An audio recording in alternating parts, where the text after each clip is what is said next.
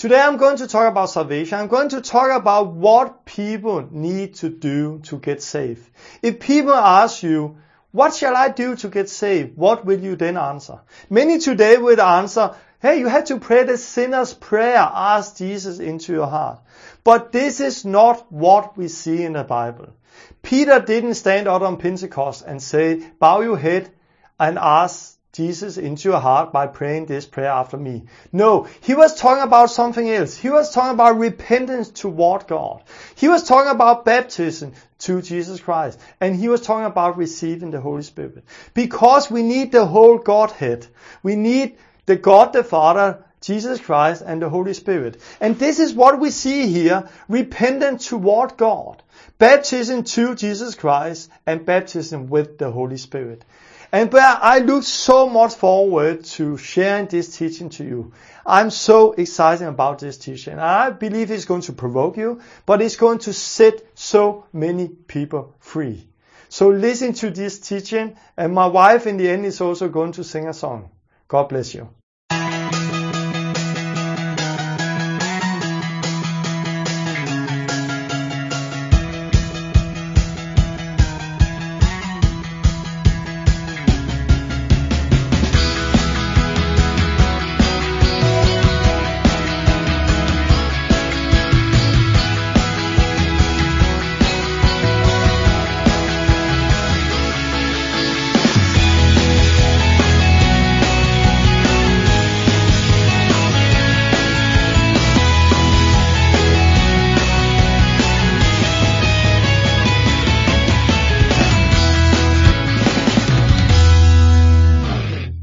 Welcome to this video. I look so much forward to this lesson. This is lesson number 7.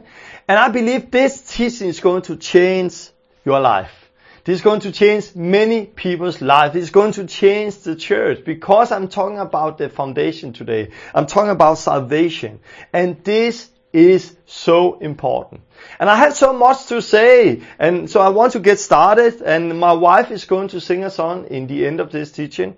I just want to say that 2 times ago we had about healing, and last time we had about kickstarting, and many people have got kickstarting all over the world.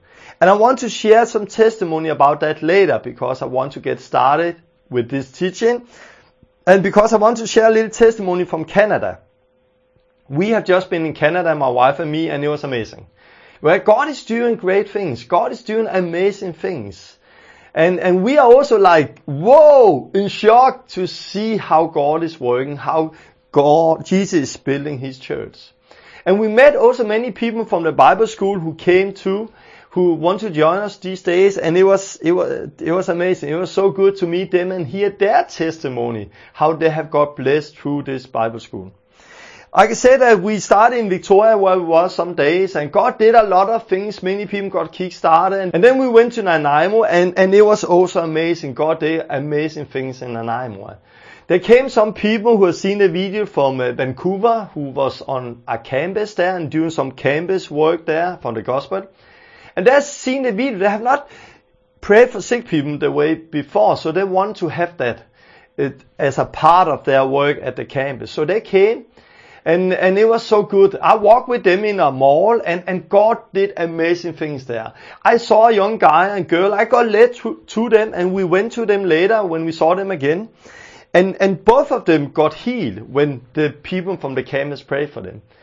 And then the boy, he was just so open for God. So I took him beside, prayed for him, and he just met God. He experienced God. He was standing like this. And then he opened his eyes and he was like, you could see he didn't know what he should do with himself. He was like, whoa. And he was walking around and I said, how are you? I saw a light. I saw a light came over me. And you could see in his eyes that he had just met God. I said to him, we have to go again and meet some other. If you want more, you can come to us in a half hour. And a half hour later, he came again. And he came and he said, I'm new. I don't know. I am new. I can feel I'm changed inside. I cannot put word on this, but I'm new. And then we went out and prayed for him, and he there got baptized with the Holy Spirit and started to speak in tongues. And he was again like, oh, where do you come from? It's not me who's speaking. How is it? Because he was so new in it. But we see the kingdom of God is growing.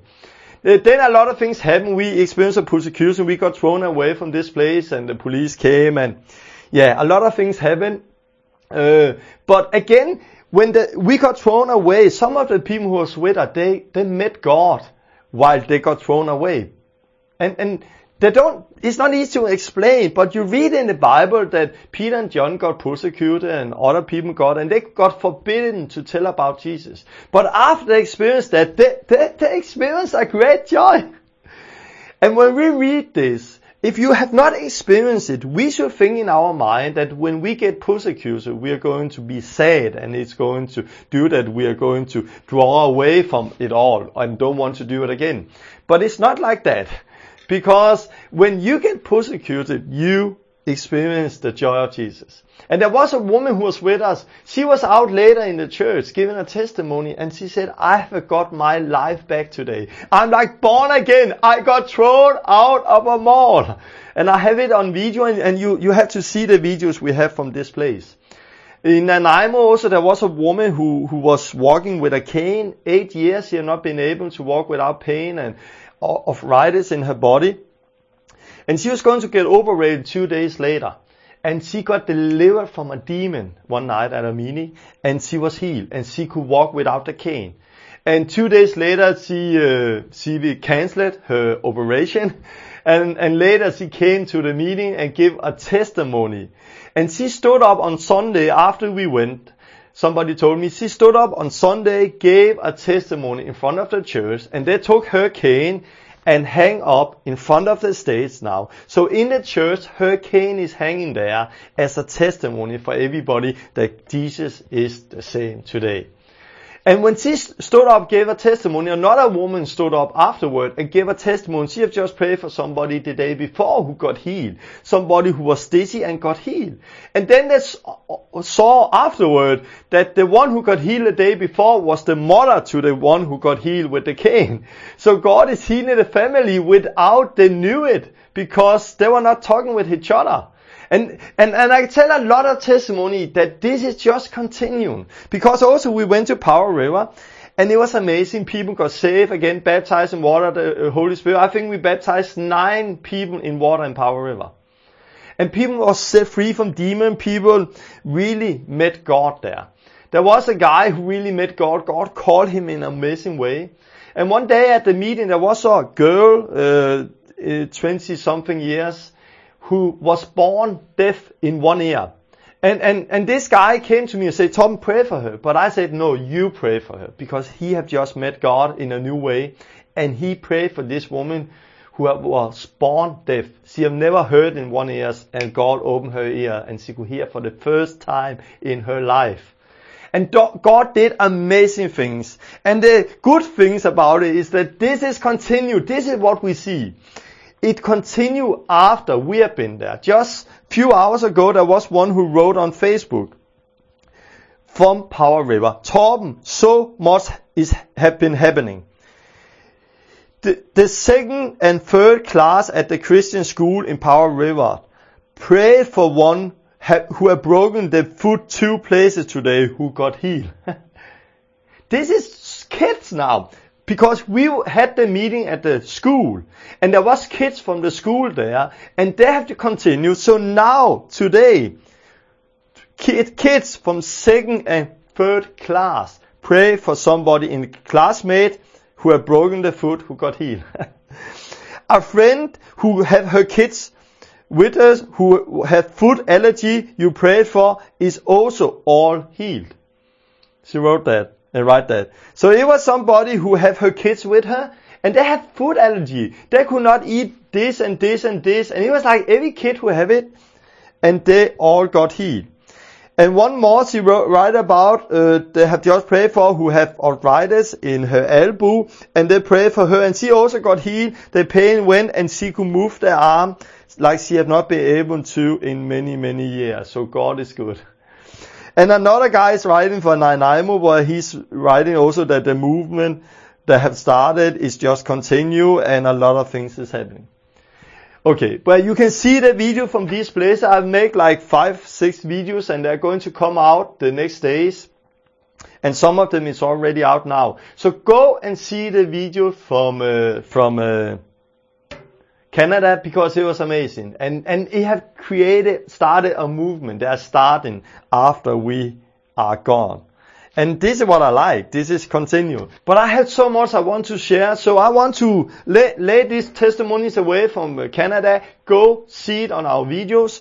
And I'm going to share some testimony from Kickstarting the next time. But now I want to start with this. Jesus commanded us to heal the sick and preach the gospel. And we have been talking about healing, and now we're going to talk about the gospel. We're going to talk about how we preach the gospel. And we're going to talk about what the gospel is and what people shall do to get saved. And I want to say that what I'm going to share today is also going to provoke you. I'm going to say something that's going to like, what? Especially if you are from a Lutheran background, if you are from a Catholic background, from a Baptist background, and other backgrounds, is going to provoke you, because each background, as I have here, as I've been talking about, have their own classes, their own traditions. And you saw that when it come to healing, many things have been taught about healing, but many of the things we hear in the churches today about healing is not right. But the same way when it comes to the gospel, when it comes to what shall we do to get saved? And there today we are building on a background, on our tradition. We have the Book of Acts, the Catholic Church, the Reformation, and we are building on that background today, instead of the word, what the Word is saying, instead of building on the Word of God. And you're going to see that very clear in this teaching, and you're going to see that what they did in the Book of Acts, where they have revival Christianity, what they did there was very different when it comes to salvation than what we do today. Because many things changed during that period when the Catholic Church came. And then we got the Reformation, and we are building on some of the things from the Reformation, the Baptist, the Methodist. We are building on some of it today. But we are not building on the whole foundation. We are not building on the whole foundation we saw in the Book of Acts. And I believe that this is a really, really big problem in two areas. It do that many today lack the love, the power, the obedience to God, because they are not truly saved. They try to live as a disciple, but they're trying to live on the wrong foundation. And they don't have the zeal from God, for God. They don't have the hunger inside of them. Because many of the things they have in the head, not here, down here. This is the problem. Another problem, the big problem, is also that many people are deceived. And many people one day is going to stand in front of God. And they're going to get shocked because they thought everything was okay. And this is the big problem. And that's why I want to talk about what I'm going to talk about today.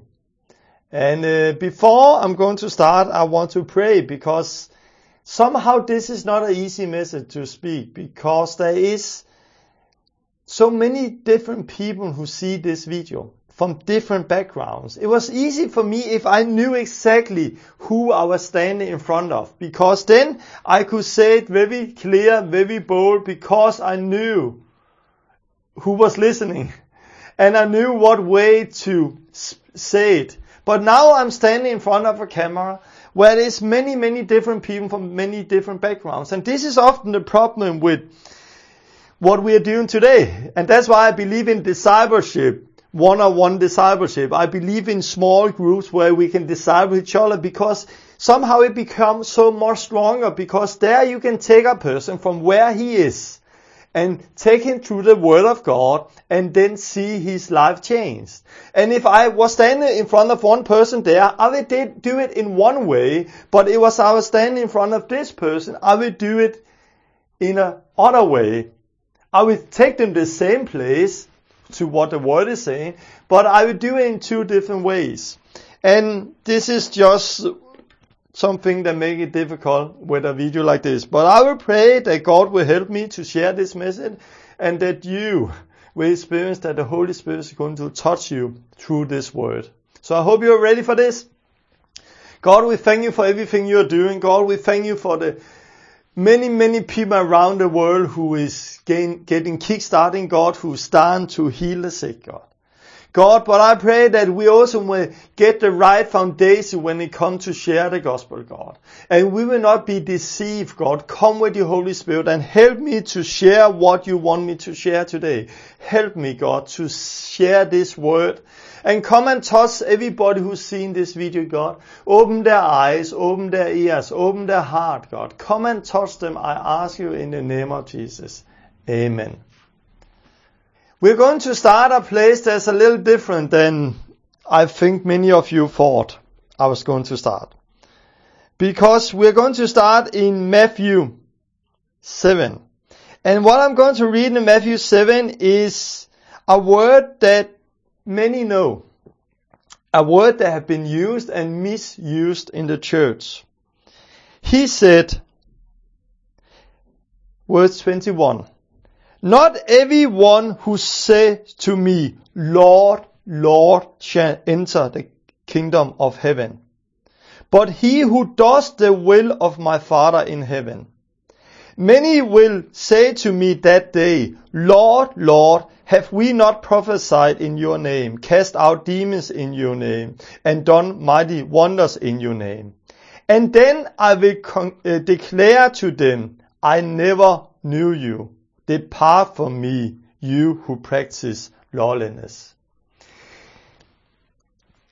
Last time I talked about kickstarting. Come on, let's go out and heal the sick. Because this is so simple. This is so easy. We can do it. But it's so important that we still get the right foundation when it comes to repentance, when it comes to holiness. And when it comes to knowing God, what we are reading here. Some people, I know Jehovah's Witnesses and other people are using this scripture to say that healing and casting out demons is something that have ceased. It's not there today, because Jesus said here, many one day will say, depart from me, I never know you. And he's going to say that to people who heal the sick and cast out demons. But the problem here is not that they cast out demons and heal the sick. He don't say that, hey, you heal the sick, you cast out demon, go away. No, this is not the problem.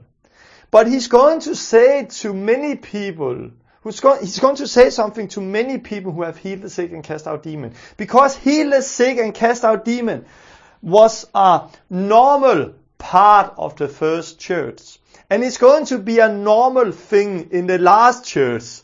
This is going to be something everybody is doing. Everybody is healing the sick. Everybody is casting out demons. Because this is somehow so simple and have to do with simple faith. So the problem here is not that they heal the sick and they cast out demons. The problem is that he say in the end, depart from me, I never knew you. When we talk about he never knew them. Jesus know everybody. He's God. He know how many hairs we have on our head. He know everything about us. So when he said, I never knew you, it was not because he didn't know those people. But he's talking about the fellowship, the intimate fellowship with them. They knew him as friends. They was walking together. They were living together. And I'm going to use a lot of time of that later, talking about the whole part of knowing God. Because God hath not called us to believe in him. He hath called us to know him. If you go to John 17, verse 3, the Gospel of John, the Bible said that this is the eternal life, that they know you, the one true God, and him you sent, Jesus Christ. So the Bible says that this is the eternal life. Not that they believe in, not that they believe he's there, but that they know him. the one true God and Him who sent Jesus Christ. So we are called not to just believe in God, we are called to know God, and I'm going to talk about that later. And if I go to churches today and ask people how many believe in God, many people raise their hand up. If I then ask them, how many know God? Then people would like, I think I know God. Come on. You should not think that you know God, you should know Him. And this is something that is not done in 2 minutes. This is something that takes a life to come into fellowship and knowing God. And this is so important that we not one day is hearing this word. I really didn't know you. You were doing something for me, but I didn't know you. But the problem is what he's also saying here. Depart from me, you who practice lawlessness. If you go to the book of John, chapter 3, I think I have it here. Yeah, verse 4. Everyone who practices sin also practice lawlessness, for sin is lawlessness. You know that He, this is Jesus Christ we're talking about, appeared in order to take sin away, and in Him there is no sin. No one who abides in Him sins, and no one who sins have seen Him and know Him. So we are talking about, he's talking about they don't know Him. This is what John is talking about here. If you continue in sin, if you live in sin, you don't really know God. And that's no matter if you are a priest, if you stand behind a pulpit and preach. If you continue living in sin, you don't know God. And you can experience things with God even if you don't know Him and even if you live in sin. And this is something we don't understand in our mind. But Jesus called the 12 disciples to Him, gave them power to heal the sick and cast out demons. One of those 12 was Judas. And Judas was a liar. Judas was a thief. He was stealing and he went wrong. He went to hell. He was not a true disciple, but God still used him. So that we are getting used by God, that people are getting used by God, is not the sign that everything is okay. It's not the sign, it's a sign. And this is a part of knowing God, to experience those things. But this is not the sign. We need to look at people's life if people live a holy life. And the problem here is not that they cast out demons, they heal the sick. The problem was that they practiced sin. And they really didn't know God. Because if you know Him, you will not live in sin. And try to see, this is really strong, because the word is saying that many one day will say, Lord, Lord. The reason is that Lord, Lord is not because one is standing with a chewing gum and say, Lord, Lord. No. The reason is standing 2 times is not because one said it 2 times. It's because today, if we want to underline something in a text, we underline it or make it bold or something so people can see that this is a word with power. In the Bible, they said it 2 or 3 times to underline it.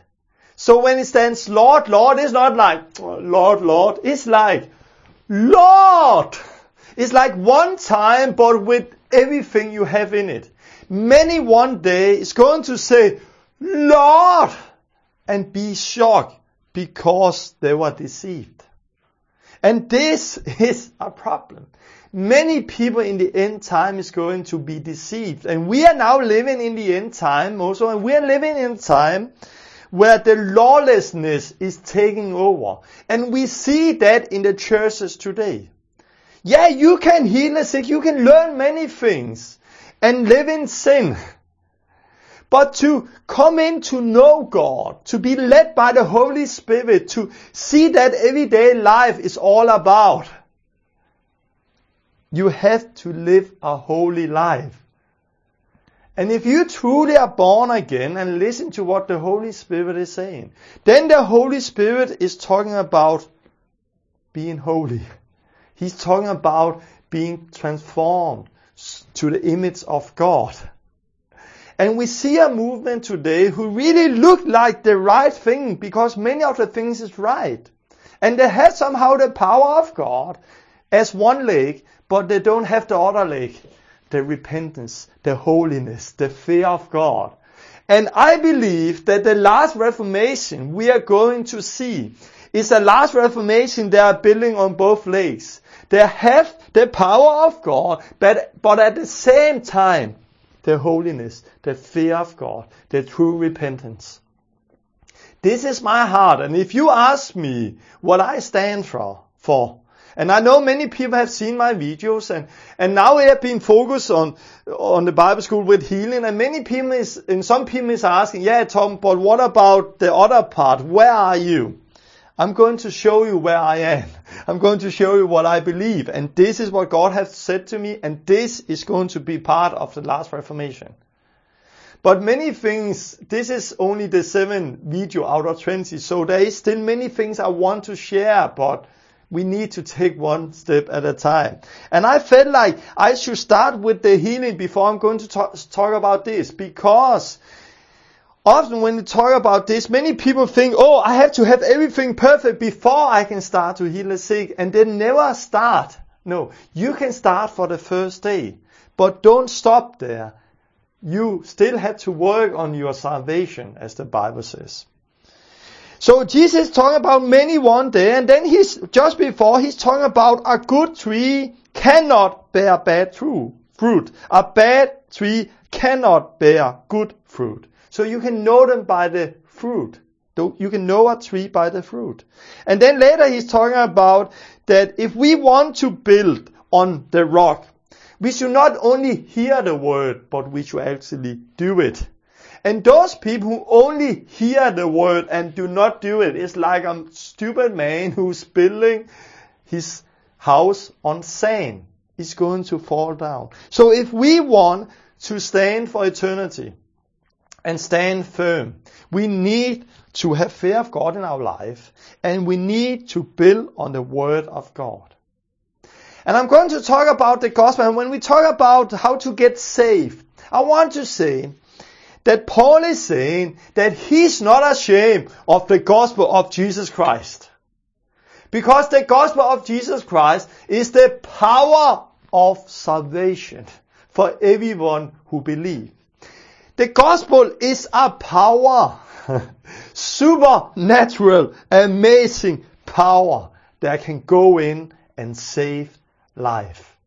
Healing, amazing. Deliverance, amazing. I just prayed for some who got delivered some days ago. He had like a fear in his life who suddenly come over him. And not a fear, a loneliness. And when it come over him, he wanted to take his own life. He had people around him. But when this experience came over him, he could not see anyone around him. He was just all alone in the whole world. And there he wanted to take his own life. And he wanted that the day before I met him. But when I met him 2 days ago, or what it was, 3 days ago, I don't remember now. When I met him, I prayed and suddenly, and this demon went out of him. And he experienced the peace of God and was smiling. He was set free. He felt physical how this loneliness left him. He was set free. And he was smiling, and I saw it, and everybody who saw him saw the manifestation and how it left him. But this is powerful. The gospel is power. But the most powerful thing is the whole salvation. I have seen people who have been against me, but when God touched them and they repent, suddenly they're my brothers. Suddenly they're my sister-in-law. They are my family, and we can stand together and serve God. To see life change for eternity is so amazing. But many today don't see the gospel as a power that can save. Why? Many in churches today is struggling with people. Like, oh, they live in sin. They have all the problems and they don't want to obey God. And I have to follow up on them always and call them and you have to come to church. But it should not be like that. If you do that with people, the problem is not what you think it is. The problem is that they are not truly saved. The problem is that they are building on a wrong foundation. But you don't need to follow up on people if they are truly saved. Like Jesus. Did Jesus follow up on people? Did Jesus follow up on the first disciples? Did Jesus come, you need to, come on. Okay, I don't need to. Okay, we don't have to have so long meeting. Let's just sit and talk about other things. Let's have fun today. No. He was living and it was their goal to follow Jesus, not him to follow them. When you talk about following up. And today we have big crusade around the world today where evangelists is having meetings and we say that millions of people say yes to Jesus. But out of those people, how many strong disciples do we see afterwards? A few people, a few percent. They said 98% of all the people who accept Jesus on a crusade never come to church, never continue in him. And today we have all over the world, we have people in America especially, and all over the world who have accepted Jesus many times in their life. Yeah, I got saved there. I asked Jesus into my heart there. I asked Jesus into my heart there. But you don't see the fruit. And you can know a tree by the fruit. Why don't you see the fruit in their life? Because they're not truly saved. If they are truly saved, the gospel is the power to save. The gospel is the power to change life.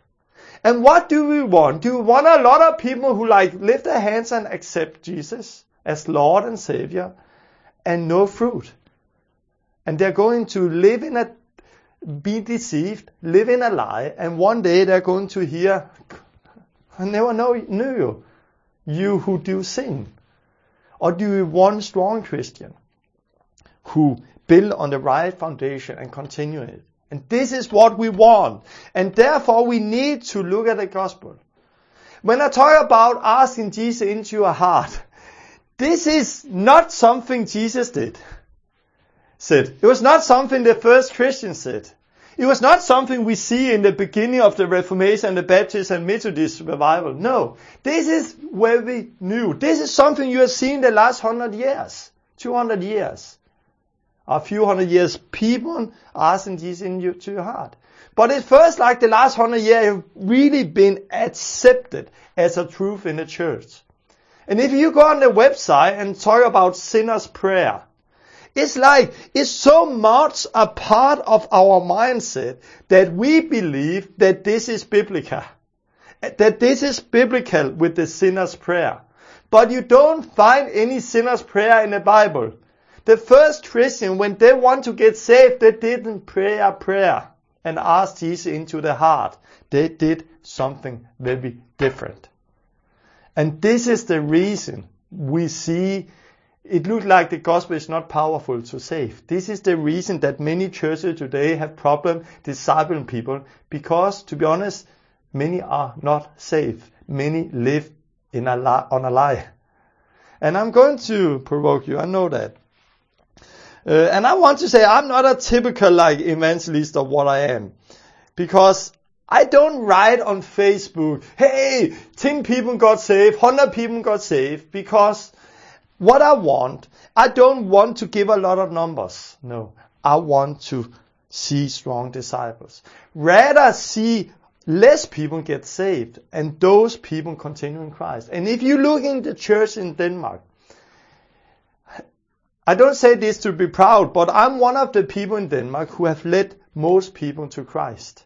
And if you look in the church around Denmark, you see that those people I have led to Christ, and there are in almost many churches around Denmark, those people I have led to Christ is stronger often than many of the other. Because they got the right foundation for the beginning. And because they got the right foundation, they're continuing that. I don't see that. I have not seen people fall away because the Bible said it would happen. But because I do it the way the Bible do it, I see stronger Christians. Then there's other evangelists who have a lot of numbers, who send a lot of newsletters out that many people got saved, but you don't find those people anywhere. So what do we want? Do we want a lot of numbers, or do we want to see strong Christians who obey God? And I believe this is what you want. And again, we don't want to be deceived ourselves. And I have a problem when we talk about salvation that the Bible said, Jesus said that each time a sinner repents, there is joy in heaven. And it should be like that here on earth. I want to rejoice each time one is getting saved. But if I read a newspaper, a Christian newspaper, see on the website, and hear somebody who have been out on the street and say, hey, those got saved, those got saved, those got saved. To be honest, I can really not rejoice with them because I don't want to think that. I'm thinking in my mind, are they truly saved? Did they repent for their sin, or did they just pray? Did they continue in Christ after this, or was it just one moment at that moment? And because this is so part of our culture, and I hear so many numbers, people ask Jesus there to the heart, Jesus there, some of them is truly getting saved, yes, but many you don't see anymore. So because it's like that, I cannot rejoice with people anymore. And I don't want that. I want to hear, hey, this person got saved. And I go, whoa, nice. And I rejoice because I just got a new brother, a new sister in the Lord. And it should be like that. So we should not misuse the word. And like they got saved, they got saved, they got saved. We need to do it the way the Bible. But when we talk about salvation, I want to ask you something. Saved from what? What are you saved from? If I ask people in the church today, what are you saved from? Many people would say, I'm saved from hell. Hey, I'm not going to hell. I'm saved. Ask Jesus into your heart, and if you pray this prayer, you are not going to hell. Do you want to go to hell? No. Then pray this prayer. And people pray, yes, happy, you are not going to hell. Well, we are not saved from hell. The Bible don't say, you don't see in the Bible that the first Christian repent and get saved from hell. It's not hell we are saved from. We are saved from sin. Yeah, sin then leads to hell. But we are not saved from hell. We are saved from our sin. When John the Baptist saw Jesus, he said, there is the Lamb of God who's going to take away the sin. Do you know why Jesus called Jesus? Because he's going to save us from our sin. When Mary heard that she should call Jesus,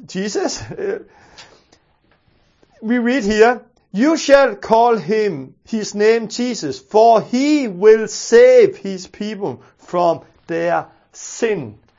So Jesus came as the Lamb of God to save us from our sin. So if you are saved, what are you saved from?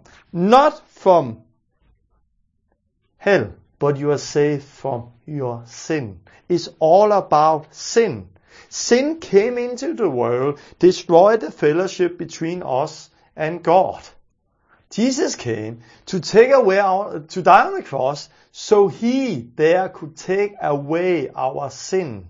So we are not going to go to hell, yes. So we are going to get fellowship with God because he's taking that away. There's dividing people from God because God, he is holy.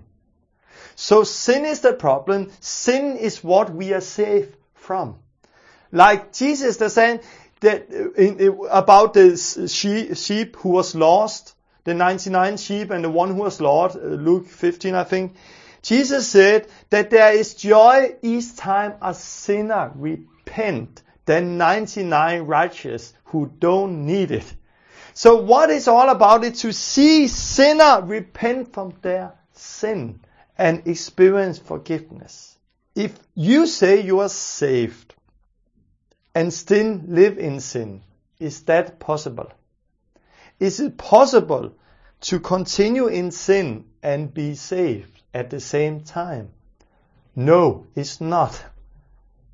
In our mind, when we talk about being saved from hell, we think, hey, we can continue in sin because I'm saved from hell. No, it's not hell that's the problem, it's sin that's the problem. So if you are continuing in sin, you are not saved. Because Jesus did not come to just stand between us and God, as I heard many people in Denmark say and other places, stand between God and us, so God cannot see our sins. No, He can see our sins. You read also in Matthew 7, depart from me, you who practice lawlessness, you who do sin. He saw their sin. And He's going to see your sin and my sin if we continue living in sin. But a Christian is somebody who do not continue living in sin. Because Jesus died from the cross and He did everything that was necessary to take sin away from us. If you want to really know God, we have to build on the right foundation. If somebody asks you, what shall I do to get saved? What would you then answer? Would you answer, pray Jesus into your heart? And I want to say, I pray with them. I pray like a prayer together and they confess and I pray after them. And they pray after me. I don't have problem with that. No, it's okay to pray for people. The problem is if you don't speak the whole gospel. And the problem is if you say, hey, now you're saved, you're going to heaven.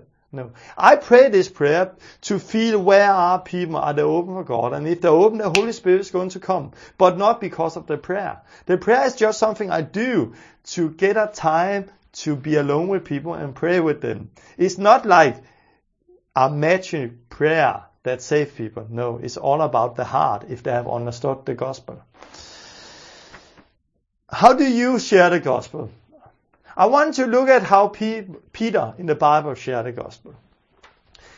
Peter in the Bible, you see in the beginning of the book of Acts, just after the gospel, the Holy Spirit was poured out of people. Peter preached the gospel and you don't see everything he preached. Because the book of Acts is not a systematic theology. You know, I've been talking about the book of Acts. The book of Acts is written like it's written. You cannot build theology out of it only, but you can see what they did and go back and look at Jesus and see how this is comparing with each other. And out of that, you can build theology. But not alone, because many places in the book of Acts, you don't see the whole picture. And I'm going to explain that. But especially with Peter, you don't see everything he preached. You see a lot of things. But you see very clear an answer he gave to people. Because those people were struck in the heart when he preached the gospel. And they asked him, what shall we do? Other words, what shall we do to get saved? Tell us. And Peter stood up there on Pentecost together with the other disciples. And he said, bow your head, everybody. And if anybody wants to receive Jesus, you lift your hand. Yeah, I see the hand there, and I see the hand there, I see the hand there. Thank you, thank you. And now pray this prayer just in your heart. And Peter took them through a sinner's prayer. And then he said, yes, now you are saved. No. This is what many do today. But it was not what Peter did. It was not what the first disciples did. Peter, he did it very different. The first disciple did it very different. Jesus did it very different. And because of that, they saw a different result than what many is seeing today. Because of that, they saw that the gospel is powerful to save. What did Peter do? Peter said, repent and each of you be baptized in the name of Jesus Christ for the forgiveness of your sin, and you receive the gift of the Holy Spirit. For this promise is for you and your children, and for all who are far off, as many as the Lord our God will call to himself. So Peter said 3 things. He talked about repent. Everybody repent. And then he said, and get baptized for the forgiveness of your sin. He said, get baptized for the forgiveness of your sin and receive the Holy Spirit. And he said this promise is not only for those, this is for everybody God is calling on, the children and far away. This promise is also for us today, that we shall repent. And when we repent, and when we get baptized for the forgiveness of our sin, we will receive the Holy Spirit. And the Spirit of God is the seal of our salvation. This is what Peter said. This is what the first Christian did. Those 3 things. And as told you last time, we should always look at Jesus when we talk about theology. And we're also going to do this. So let's look at Jesus and see if Peter did the same as Jesus had commanded him to when it comes to preach the gospel. When we read about Jesus in the book of Mark in the beginning and in the book of Matthew, you can read the first word that coming out of Jesus' mouth. And you read here, from that time Jesus began to preach, repent, for the kingdom of heaven is at hand. So the first word that came out of Jesus' mouth was repent. The first word that came out of Peter's mouth was repent. And the Bible says that we should preach repentance to the whole world today. Repent from your sin. Turn away from your sin. Turn toward God. Repent from your sin toward God. This is what Jesus came with. It was what he preached, and it was what Peter preached and the first disciples. The question is then, what about baptism in water to Jesus Christ? Was that something Jesus did? No, it was not something he did, it was something he preached. What you have to understand is that when Jesus walked here on earth in the Gospels, it was still the old covenant. It was before the cross. And baptism in water had to do with the burial of Christ and the resurrection of Christ. Jesus died on the cross, he got buried, and he stood up again. And baptism in water to Jesus Christ is a picture of that. So when we today get baptized, we get baptized to Jesus' death for us to rise up with him and live the new life. So nobody in the Gospels got baptized to Jesus Christ because there was no baptism in water. Nobody received the Holy Spirit there because the Holy Spirit was not poured out. It first got poured out on Pentecost when Jesus had rose up.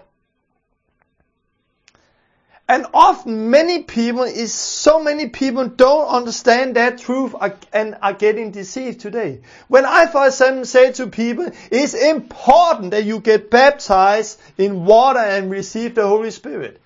I heard so many people say, no. What about the robber on the cross? He didn't get baptized. And I was like, no, he didn't get baptized. Because there was no baptism in water. None of the people in the Gospel got baptized. But again, baptism in water had to do with the life we have to live when we have repented. Baptism in water have to do with freedom from sin, so we can live the holy life. So one day we're going to stand in front of God and going to not hear this word, apart from me, you who do lawlessness. But the robber on the cross, he was going to die in a few minutes. He didn't need the whole path for him to live the holy life, because right there he got forgiveness for his sin, and right there he took his last breath and went home to the kingdom of God. But you are not living at that time, and you are not hanging on the cross, and that's why you cannot take yourself and put in the same place as the robber on the cross. And many people are unfaithful to God and living in a lie today because we are building on the wrong foundation. We should not build on the old covenant. When it comes to this, we should build on the new covenant. But Jesus talked about baptism in water because he said, as one of the last words, go therefore and make disciples of all nations, baptizing them. So he commanded us to go make disciples, baptizing them. And what did Peter say? He said, repent like Jesus. And he said, be baptized like Jesus have commanded him to. What about the Holy Spirit? Jesus said to his disciples, look, I'm sending you what my Father promised. Stay in the city until you have been clothed with power from on high. And there he talked about the Holy Spirit. And in John 16, he's talking about the Holy Spirit and talking about that one day there's going to come a time where you are going to pray in my name. Now you are not praying my name, but one day you're going to do it. He said that it's best for you I go away, because then I can send the Spirit to you.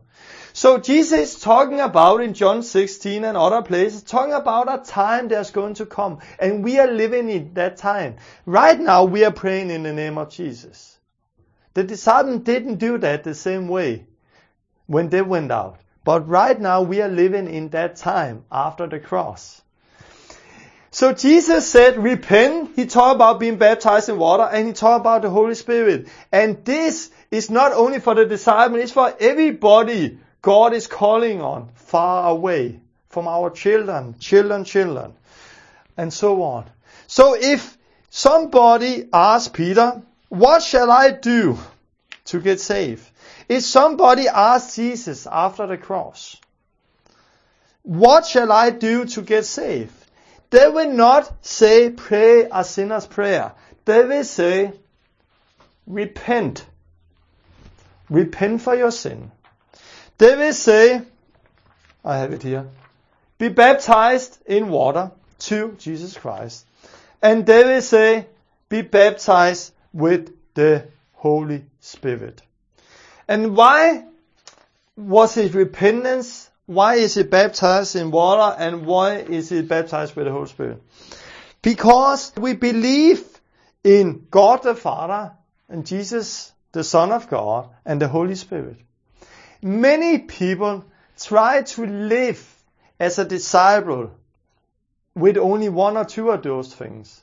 There is people today who have God, believe in Jesus Christ, but the Holy Spirit is not part of their life. And because that, they don't have the fullness of God, and they're living in a deceit. They're deceived. So what we see here is the Godhead.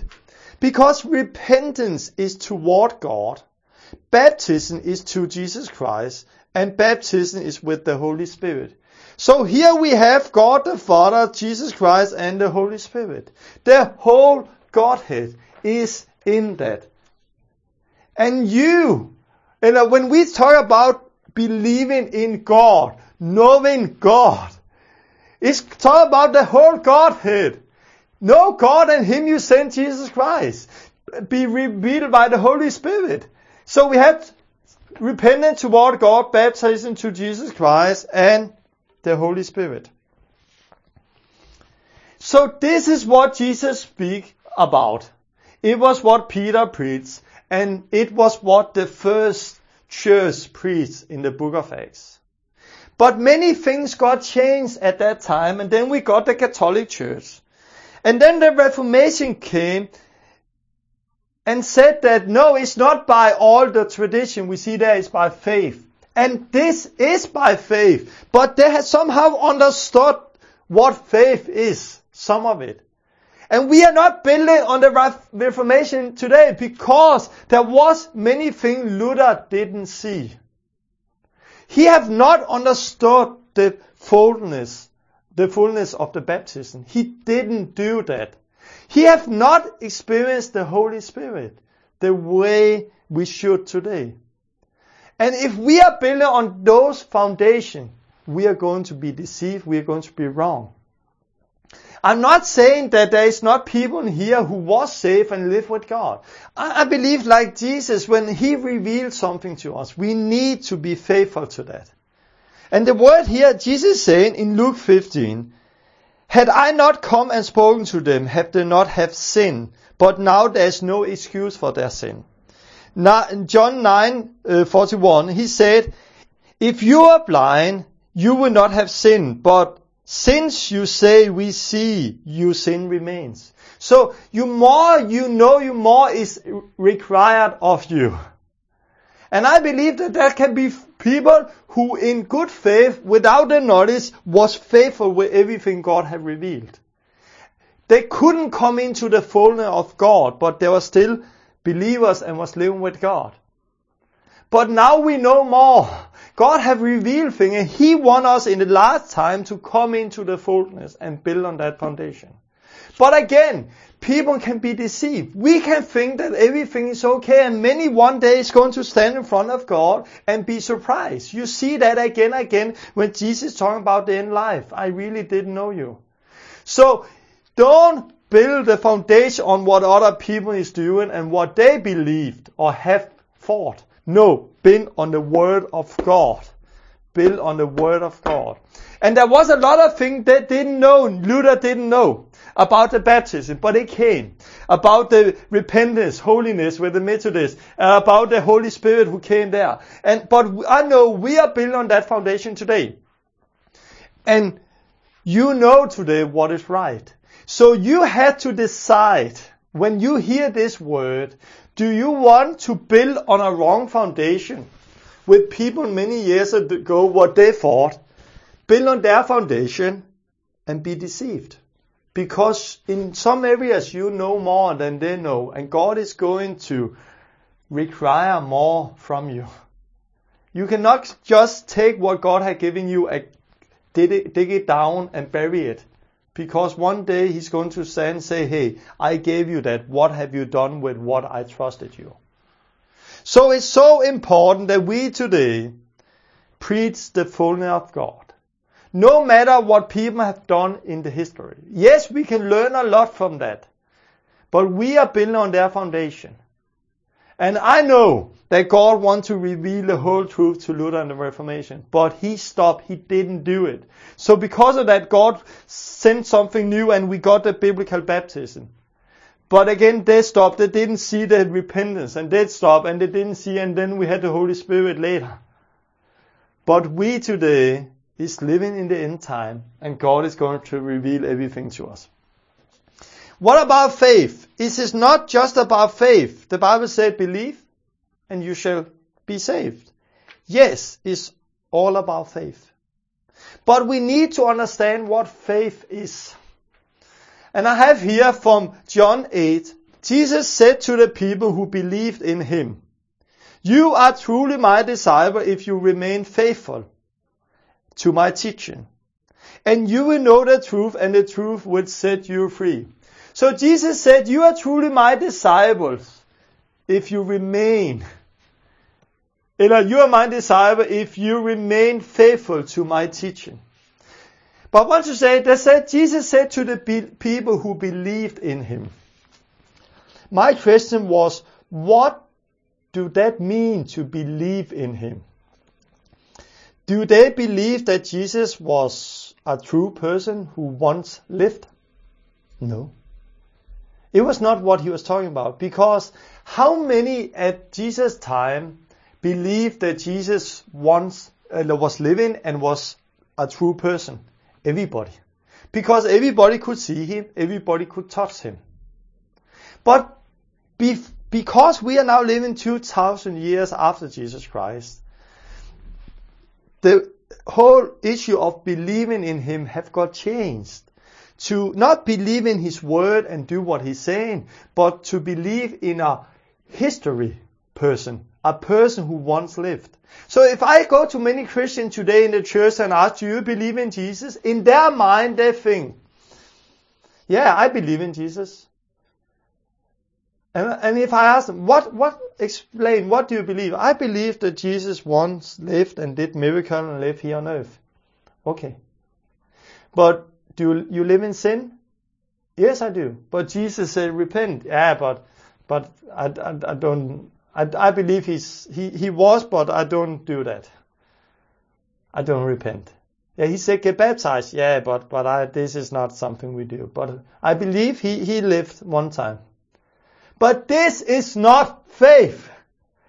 Faith, the biblical faith, is not to believe that Jesus once lived, because everybody at that time knew that he was living. They didn't need faith to believe that he was living. They could see him, they could touch him, they could talk with him.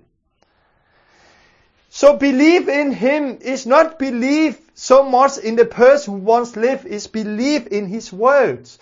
And the words before that, you read, when Jesus spoke like that, many believed in him. When Jesus spoke, they believed that what he was saying was the truth. And then Jesus said to them, if you too want to be saved, want to be my disciples, then remain faithful to my teaching. Continue in it. Do what I'm saying to do. And then you have the eternal life. Because I am the way, the life, truth, and the life. Nobody comes to Father unless through me. So remain in my teaching. Faith in Jesus is not a head faith that he won't live. Faith is to be faithful in his teaching. Like if I'm standing here now on our road, and you are standing beside the road, and there's coming a big truck behind me, and you are shouting, Torben, be careful, a truck is coming. If I look at you, if I believe in you, can I then, okay, I believe what you're saying, and still stand still? No. If I believe what you are saying, I would move. If I believe in you, I will move. It's not like, I don't believe you are real. Are you real? Do you exist? I know you are real. I know you exist because I can see you. So when I talk about believing in you, it's not about if you're real, it's about your word. But if I believe in your word, I will move. Jesus said, repent. Every person who believes in Jesus will repent. Jesus said, get baptized. Every person who believes in Jesus will get baptized. Jesus said, receive the Holy Spirit. Every person who believes in Jesus will receive the Holy Spirit. Otherwise, if they don't, it's not the biblical Jesus they receive. Or they don't know the whole truth. Nobody has shared the whole gospel to them. So, what he spoke about, he could also say, believe in Jesus, because it was what Jesus spoke about. So each time the Bible says we are saved by faith, faith alone, not deeds, faith. This is not a faith in a stone. This is not a faith in a building. This is not a faith in a religion. This is a faith in Jesus Christ. This is this faith that saves. And that faith cannot stand alone. Like Luther, he said, we are saved by faith alone. I believe that we are saved by faith alone is only about Jesus Christ. But that faith cannot stand alone, because that faith is obedience against him. And he said, repent. So if I believe, I repent. He said, baptize. So if I believe, I get baptized. And he said, receive the Holy Spirit. If I believe, I receive the Holy Spirit. So I can say that I am saved by faith. I am. Yes, I repented. Yes, I got baptized in the Holy Spirit. Yes, I baptized more than I received the Holy Spirit. But I got saved by faith. And you have to read that each time you read in the Bible, talk about faith, New Testament. It's not faith in a history a person who once lived, is obedience. Faith is to be faithful. Unbelief is to be unfaithful. This is somehow what the word is saying. I remember some years ago I was studying religion on a school, and our teacher here in Denmark said that in Denmark you can believe one thing and you can do something else. But when we have to look at the Jews now, you have to understand that in Jewish tradition, to believe one thing is to do one thing. Jews could not believe one thing and do something else. Because to believe at that time was the same as doing. And she was saying that. And she was right with what she was saying about the Jews. But she was wrong saying that we today can believe one thing and do something else. So if I ask people, what shall you do to be saved? I will say, believe in Jesus and you would be saved. But today we need to explain what faith is. We need to explain what it is to believe in Jesus. Because to believe in Jesus is to obey Jesus. And if you ask people in the first church, can you be a disciple of Jesus, a Christian, and not be baptized? They're like, no, you cannot. Because in the first church, they didn't have the sinner's prayer. They have the repentance and baptism in water, and then the receiving of the Holy Spirit. It was what they have. And why is this so important? This is so important because everything of this has to do with sin. Jesus came to save us from sin. Repentance had to do to turn away from our sin. And there we receive the new heart, the new nature. So if you are truly repentant, you cannot live in sin. You cannot continue in sin. I'm going to talk about that later. Because the next 3 lessons, I'm going to use one lesson talking about repentance. I'm going to use one talking about baptism in water and one about the Holy Spirit. But if you are truly repentant, it's not only something you do, it's also something God do. Then He take the old heart away and give you a new heart. And then you cannot continue in sin. Because nobody who's born again can continue in sin. I got saved. I repented. Nobody told me, this is sin, this is sin, this is sin. I came from a non-Christian background outside and got saved. And then I went home to my old life. And each time I did what I was used to, I was like, oh, this is sin. Oh, sorry God. Oh, forgive me. I cannot do that anymore. I repent. I knew what I was doing was sin. Before I had done it many times, I have not had problem with it. But now I could not do it anymore. Why? Because God had given me a new nature. And I know people would have said, come on, Torben, God is not like that. He should not be like that. But nobody could tell me something else, because inside of me there was a new nature. I knew it was sin. And because of that, I started to live the holy life. This is the sign. You can know a tree by their fruit. Have you not a new fellowship with sin, you don't know God, because God is holy. And Jesus came to save us from sin. So repentance has to do with a new heart toward God.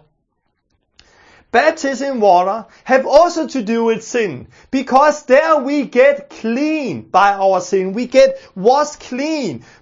Ananias said to Paul, stand up, wash away your sin. Baptism saved. The Bible said baptism saves us. Also here, repent and be baptized. Be baptized for the forgiveness of your sin. Baptism saves. And we don't understand that because we don't have the Jewish mindset. That time a physical thing have a strong spiritual impact. But now we have the Greek mindset. So we think that physical things is just a symbol. No, it's not a symbol. It's more than a symbol. It saves. It changes life. I've seen many people be set free from demons when they get baptized. People get healed. People get delivered from sin when they get baptized. Especially when you preach this and they do it in faith. Baptism is very strong. It's safe. Because salvation has to do with sin. We get saved from our sin in baptism. Many Christians have repentance, but they're struggling with sin. They don't feel free from sin. Why? Because they're not baptized to Jesus Christ. Or they're baptized and don't know what baptism is all about. I got baptized and I didn't know what it's all about. But some years later, God revealed what it was all about. Romans chapter 6. That we through baptism are free from sin, not bound for sin. We can now live a holy life. Sin have no dominion over us. Because we are not under the law anymore, but under grace. The whole chapter is talking about freedom from sin. And it starts with baptism. And when I discovered that, suddenly, I was free. No more condemnation. I was free from sin. I don't have to go and be like, oh, I have sinned. No, I was free. At that moment, I was delivered from sin. And I'm still free today. And because I was free, and I experienced freedom, I experienced a boldness in front of God. Because I'm not ashamed. Because I'm free from sin. Many have not experienced that because they are not baptized in water. And they don't know what baptism do. The first Christian know what it did. And because of that, they experience a freedom from sin. A freedom toward God. And this is so important for coming into the strong life we read in the book of Acts. And the baptism of the Holy Spirit have also to do. It's not only speaking in tongues, it is speaking in tongues. This is the sign. But it's not only speaking in tongues. It's much more. It's not only power to evangelize, it's much more. The Holy Spirit is going to deal with sin in our life. He's going to create a holy life so we will be holy as God is holy. And this is also the fruit of the Holy Spirit. To reveal sin and to reveal the Word of God, who Jesus is. So I can say it like this. People is a sinner living in sin. Then they repent toward God, ask forgiveness from their sin. They experience the forgiveness. God gives them a new heart. Then they get baptized to Jesus Christ. Goodbye sin. Goodbye old nature. Goodbye. Now I'm cleansed. Now I'm new. Everything is gone. But you also need the power to live the new life. And God wants to work in your life, cleanse you, continue. So, work in you so you continue and be holy and holy, holy like God is holy. And there the Holy Spirit come. So we can live a new life. And the Holy Spirit is starting to deal in our life. This is why this is so important. And you can see that this is so much more than ask Jesus into your heart and you may get saved. What I just want to end up with going to the book of Acts and seeing some of the other places where people get saved. There's many people in many places in the Bible where you read that multitude got saved, 3,000, now we were 5,000, and you see that. But there is also places where you see a little more. And we can learn a lot out of those things. Book of Acts chapter 8. Philip was in Samaria. There you read about faith. The word faith is there. And what you read was Philip, he was new in the faith.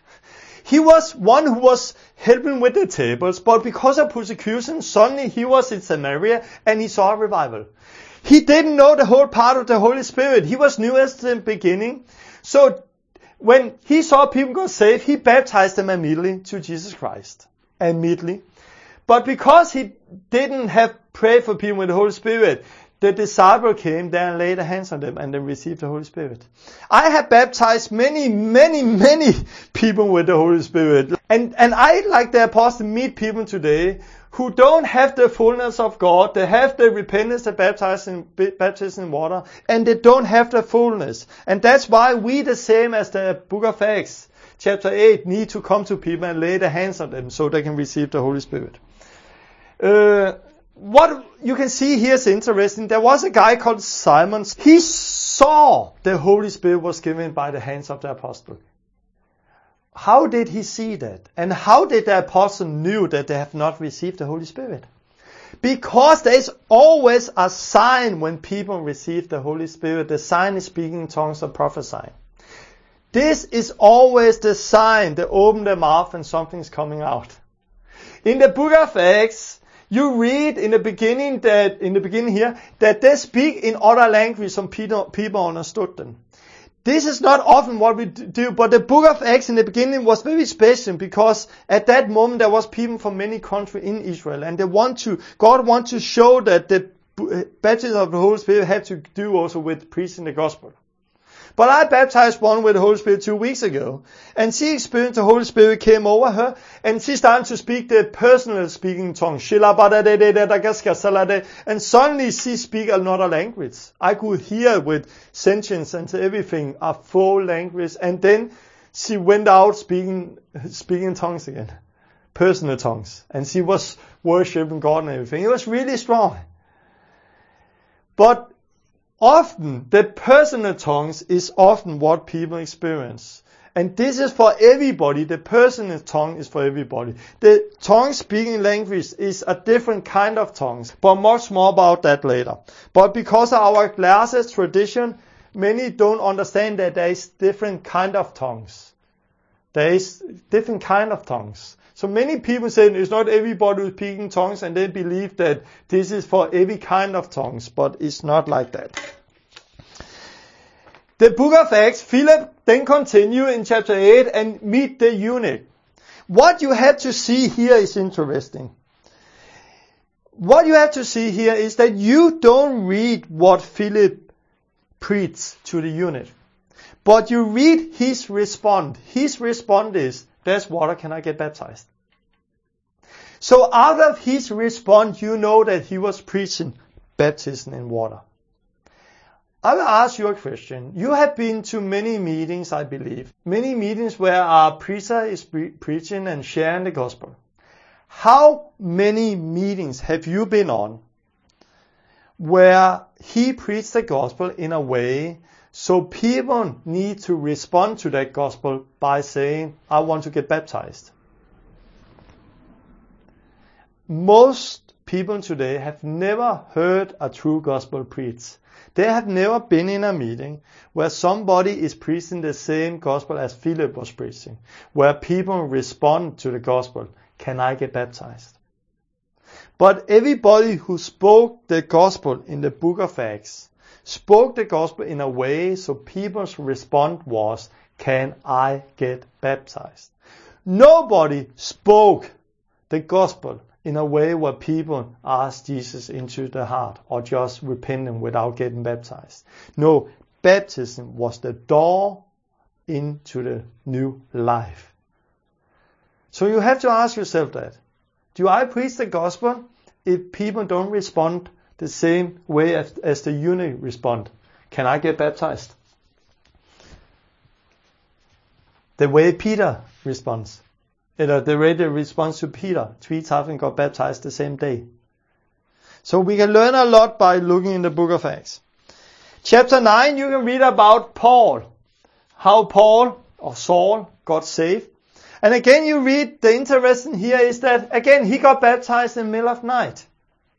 You don't read about faith, but faith was there. Why? Because he got baptized and he received the Holy Spirit. You don't read that, but you read again because Ananias came and said that I should lay the hands on you and you will receive the Holy Spirit.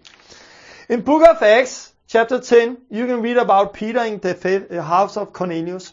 What is interesting here is that you can see that they first received the Holy Spirit And how did he know that? Because they were speaking in tongues and worshiping God. So there was again a sign that they have received the Spirit, and the sign was speaking in tongues. There is always a sign. And afterward, he said, okay, if they received the Holy Spirit like us, what hindered them in getting baptized? I have baptized children. What? No, I don't believe in infants' baptism because this is unbiblical. But I have prayed for children 10 years, 11 years, 12 years, 7 years who have got baptized with the Holy Spirit and start to speak in tongues. If they have received the Holy Spirit like us, what hindered them in getting baptized? So the Holy Spirit is somehow a sign. And there you saw that the Holy Spirit was poured out of them before they got baptized in water. If I'm standing in front of people and I'm not sure if they have understand the whole gospel today, what I often do is I pray for them, and if they receive the Holy Spirit, this is a sign that God have accepted them. If God have accepted them, I baptize them. So it was what you read here. So it don't have to be baptism in water and then receive the Holy Spirit. But very often it's like that. Especially with religious people who have a Lutheran or Catholic background. There I see it's good to get baptized before, because then they break up of their tradition and it's easier for them to receive the Holy Spirit. Chapter 16. Paul and Silas in jail.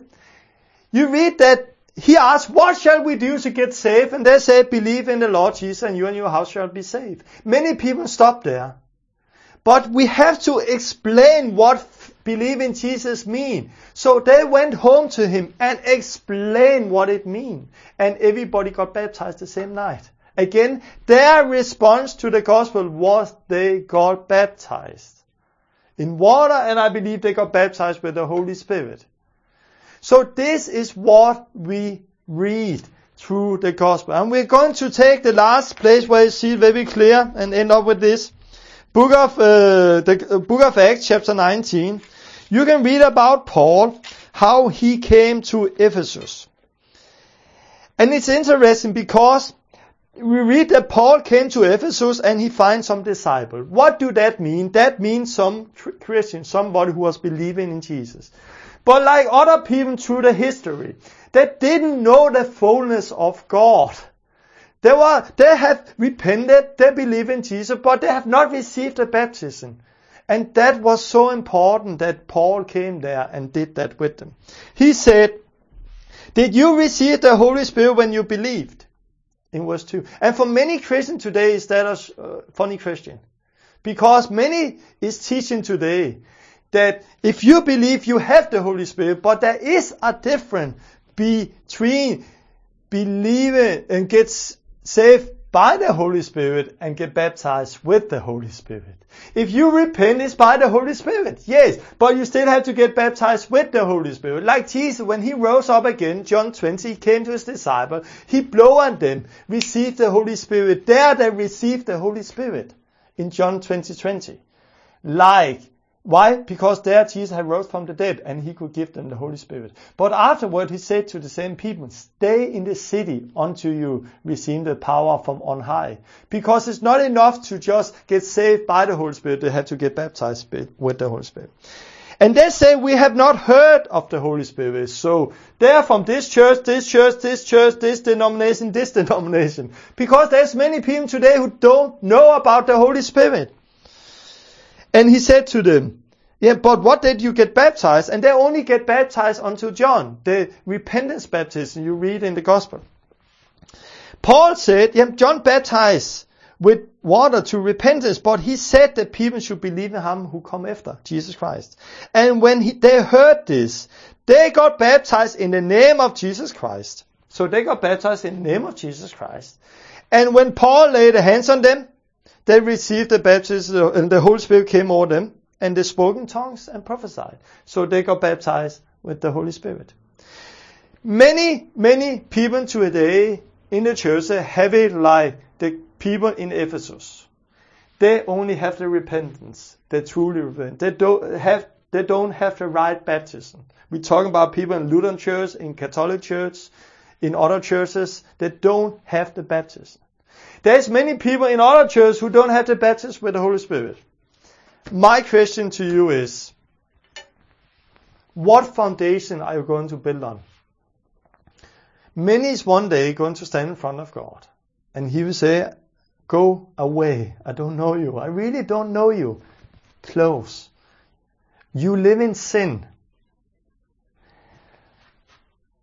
You are going to stand in front of Jesus, not in front of Luther, not in front of John, the one I don't remember the name now, who started the Baptist, not in front of the Methodists, the Wesley brothers. You're not going to stand up in front of Moody or Finney or Spurgeon or all the other people. You're not going to stand in front of Eva Roberts. You are going to stand in front of Jesus Christ. What foundation are you building on? Are you building on your religious boxes, or are you building on the Word of God? And this is hard for many people, because there is many people inside each of these boxes behind me that I believe know the truth, but they are afraid to obey the truth because it's going to cost them opposition from friends, family, from some people, some pastors. It's going to cost them their job. And they are therefore deceived because they trust the system more than the Word of God. You have to decide, who do you want to confess as Lord? Romans 10:9 says, confess Jesus as Lord. It's not a sinner's prayer. He said it to the Jews. There was a lot of opposition, and people want at that time to take them back to the Jewish faith. And they have to understand, what do they want? Do they want to circumcise themselves and go back to that, or do they want to get the head taken off? And he therefore confess Jesus Lord. So this is something. This is going to cost you everything. This is going to cost you your life. But if you confess Jesus as Lord, do what He says, you shall be saved. And I want to say to you, you need to confess Jesus as Lord. No matter what people around you say, no matter what the system say, you need to confess Jesus Lord. You need to repent for your sin. You need to get baptized in water, down under water, up again on your own faith. This is baptism. It means underwater. It's not sprinting on water. This is not baptism. And you need to receive the Holy Spirit. And there is always a sign when you receive the Holy Spirit. I know there's people who have received the Holy Spirit that got filled up, but they didn't speak in tongues because of their religious classes. But they just need to understand how the Holy Spirit is working, and then they need to use the gift they already has. I'm going to talk about that when I'm going to talk about the Holy Spirit. So this is what I want to say. I also want to say to you who's preaching the gospel, if you want to be faithful, you need to preach the gospel where you preach about repentance from sin toward God, baptism to Jesus Christ, and receive the Holy Spirit. What we do today, we take everything the same day. People come, sit down, I share the gospel, they repent, they get baptized in water, and they receive the Holy Spirit the same day.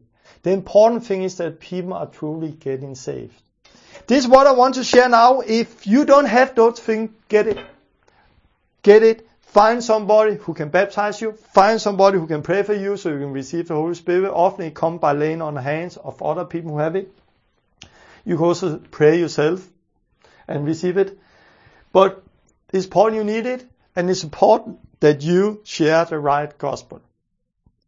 And the next time I'm going to talk about repentance, then I'm going to take a whole time talking about baptism in water. Then I'm going to take a whole time of baptism with the Holy Spirit. I'm also going to take a time where I'm showing how I'm sharing the gospel out of those things. Maybe I'm going to take that next time and wait with other things I don't know yet. But this is what I want to share. Do you have question about this teaching? Then come with the question, and then I can take that in the next 3-4 lessons. And I'm going to pray now, and then my wife is going to sing a song again. and listen to my wife's song and let the Holy Spirit touch you. God, I thank you for this teaching. I thank you for everything you're doing. God, I pray that this is going to come back to the church. We are going to build on the right foundation with repentance, baptism in water, and receiving of the Holy Spirit, God. God, let this teaching come out and set people free. Set people free from every deceit they have been living in. Set people free to share the right gospel, no matter what people around them do, God. Use this teaching. And I pray that you're going to use my wife's songs now, Lena's song, and touch people through this song, through this word, in the name of Jesus. Amen. God bless you.